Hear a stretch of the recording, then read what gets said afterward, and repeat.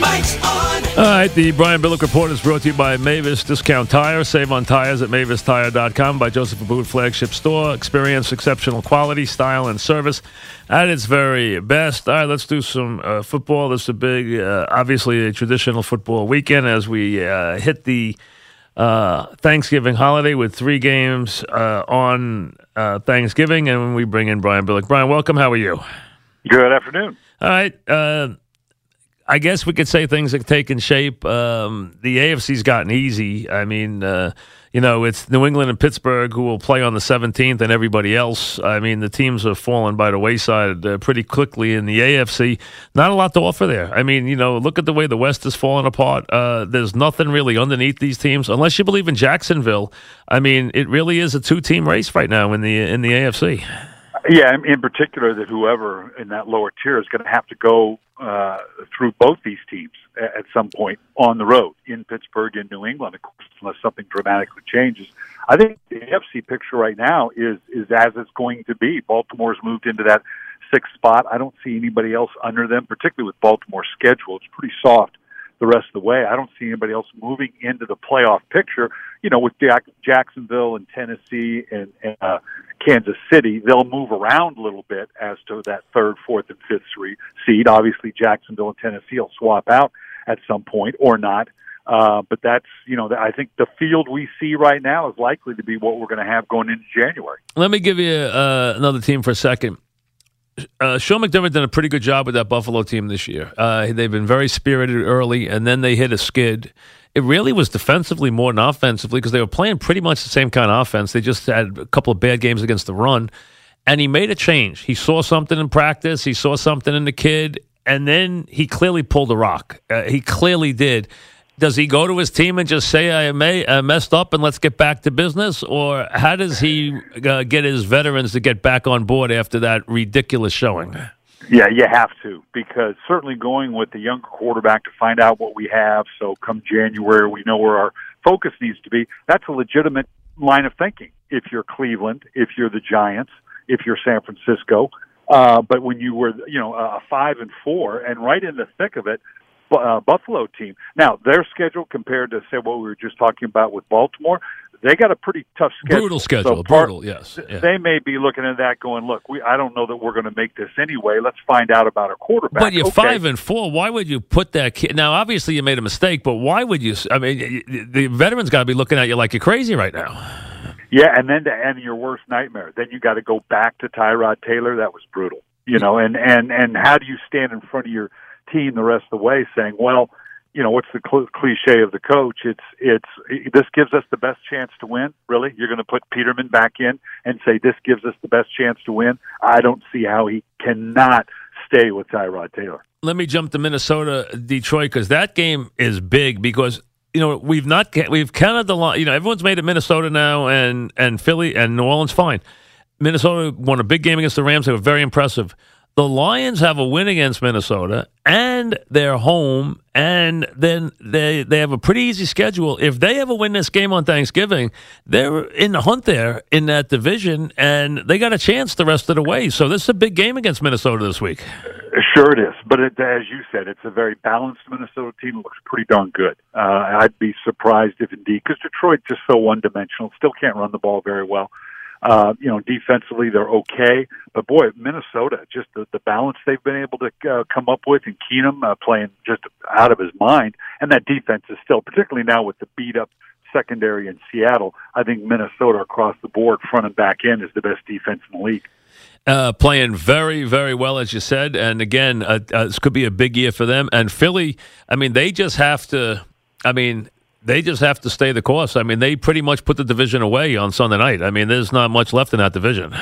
Yeah, no, they've eliminated, obviously eliminated Dallas to a certain degree. Although, you can make it, it's still a lot of football left to play. None of them is going to catch Philly, they're clearly, and they're just too balanced. You talk about a team that's balanced offense, defense, playing really good defense, and they've got the right equation. They get a little bit of a lead.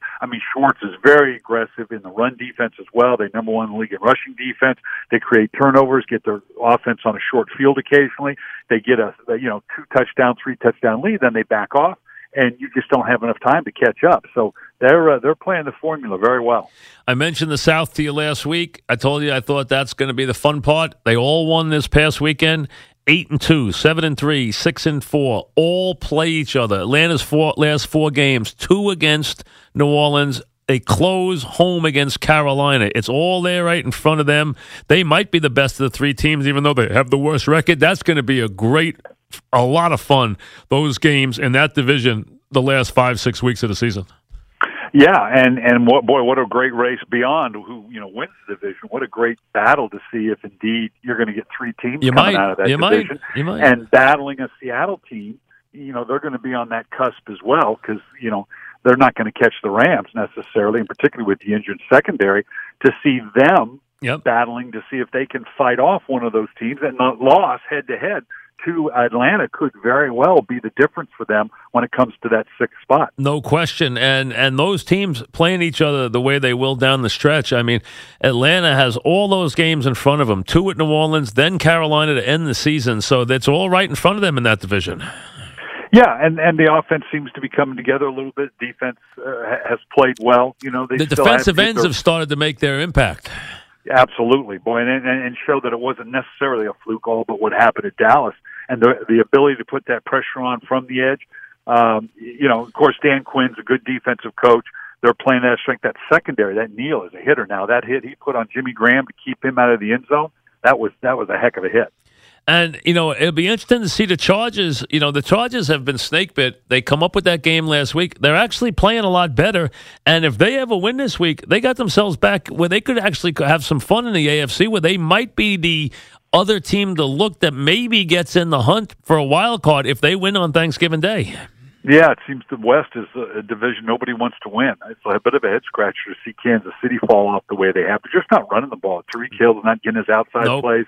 I'm doing a piece on Playbook on Wednesday about just, they're stopping the run and hunt with just standard boxes. It's not like they're stacking the box to stop this Kansas City run. So, and obviously the biggest thing for them is they're giving up, they're last in the league and giving up big plays. Yep. So that's a tough comment, and we're not used to seeing that in Kansas City. So you're right. You look at San Diego, they're a little like Washington. When you just look at them on film, it's hard to, fathom that they're 4-6.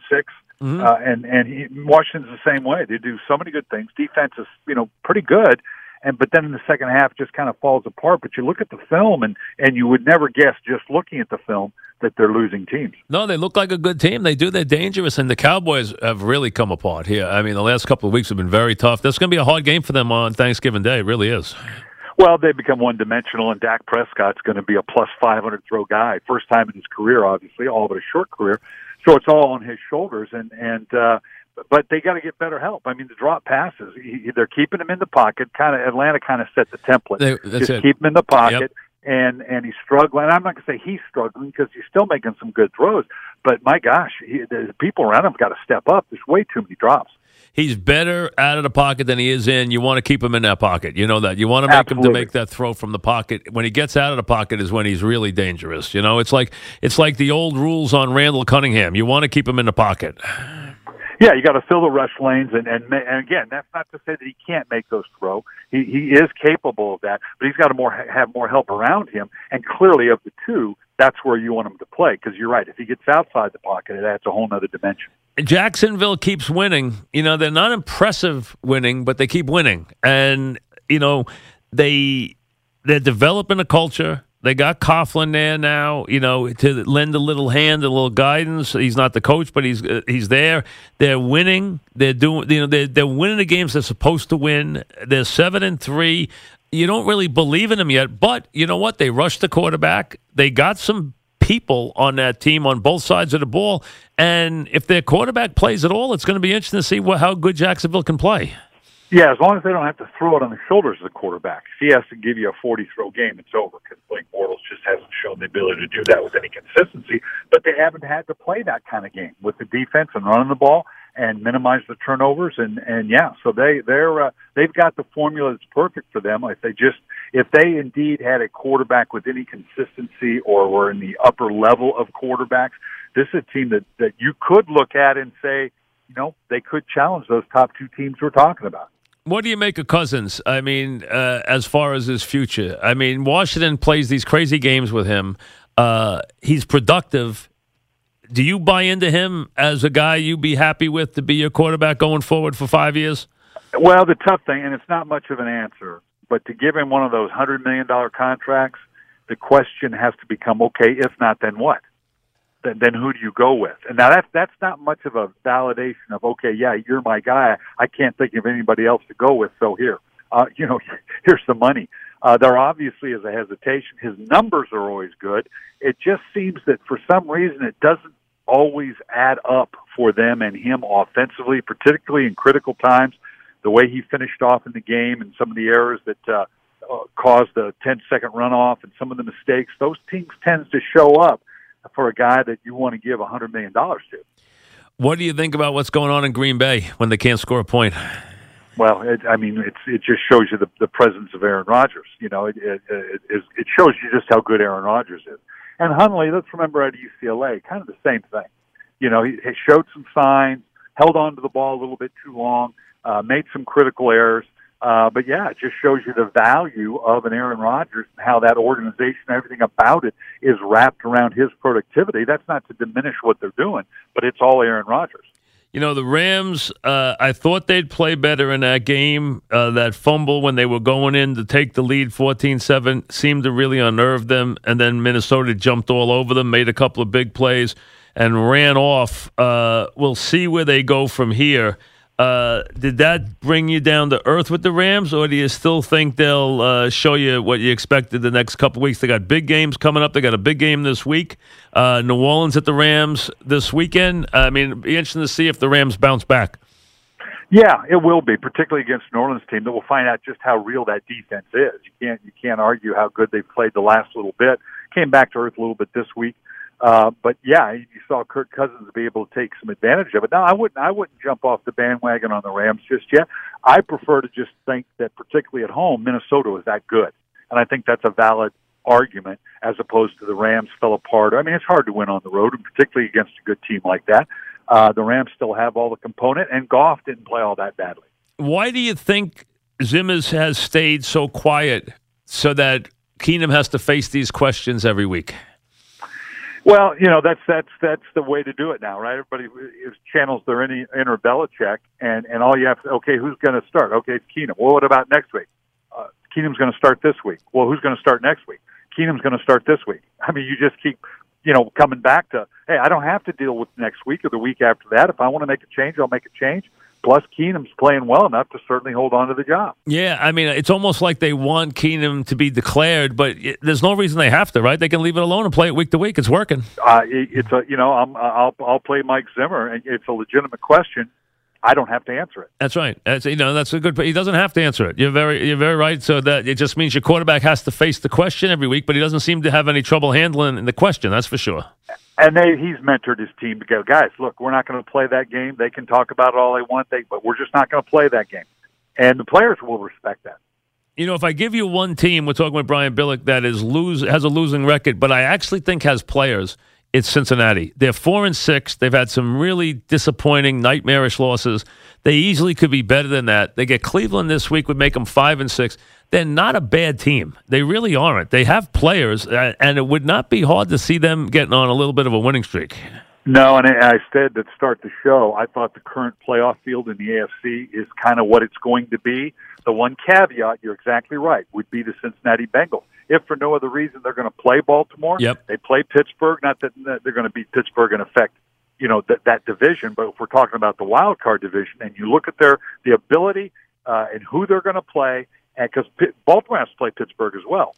So that head-to-head with Baltimore, if there's an upset to the equation I just gave you about the existing teams in the AFC kind of being set for the playoffs, it would be the Cincinnati Bengals. Yeah, I agree. And they're not a bad club. I mean, I know the quarterback's been up and down. The offensive line's been up and down. Too many sacks. But they got a lot of talent on that team.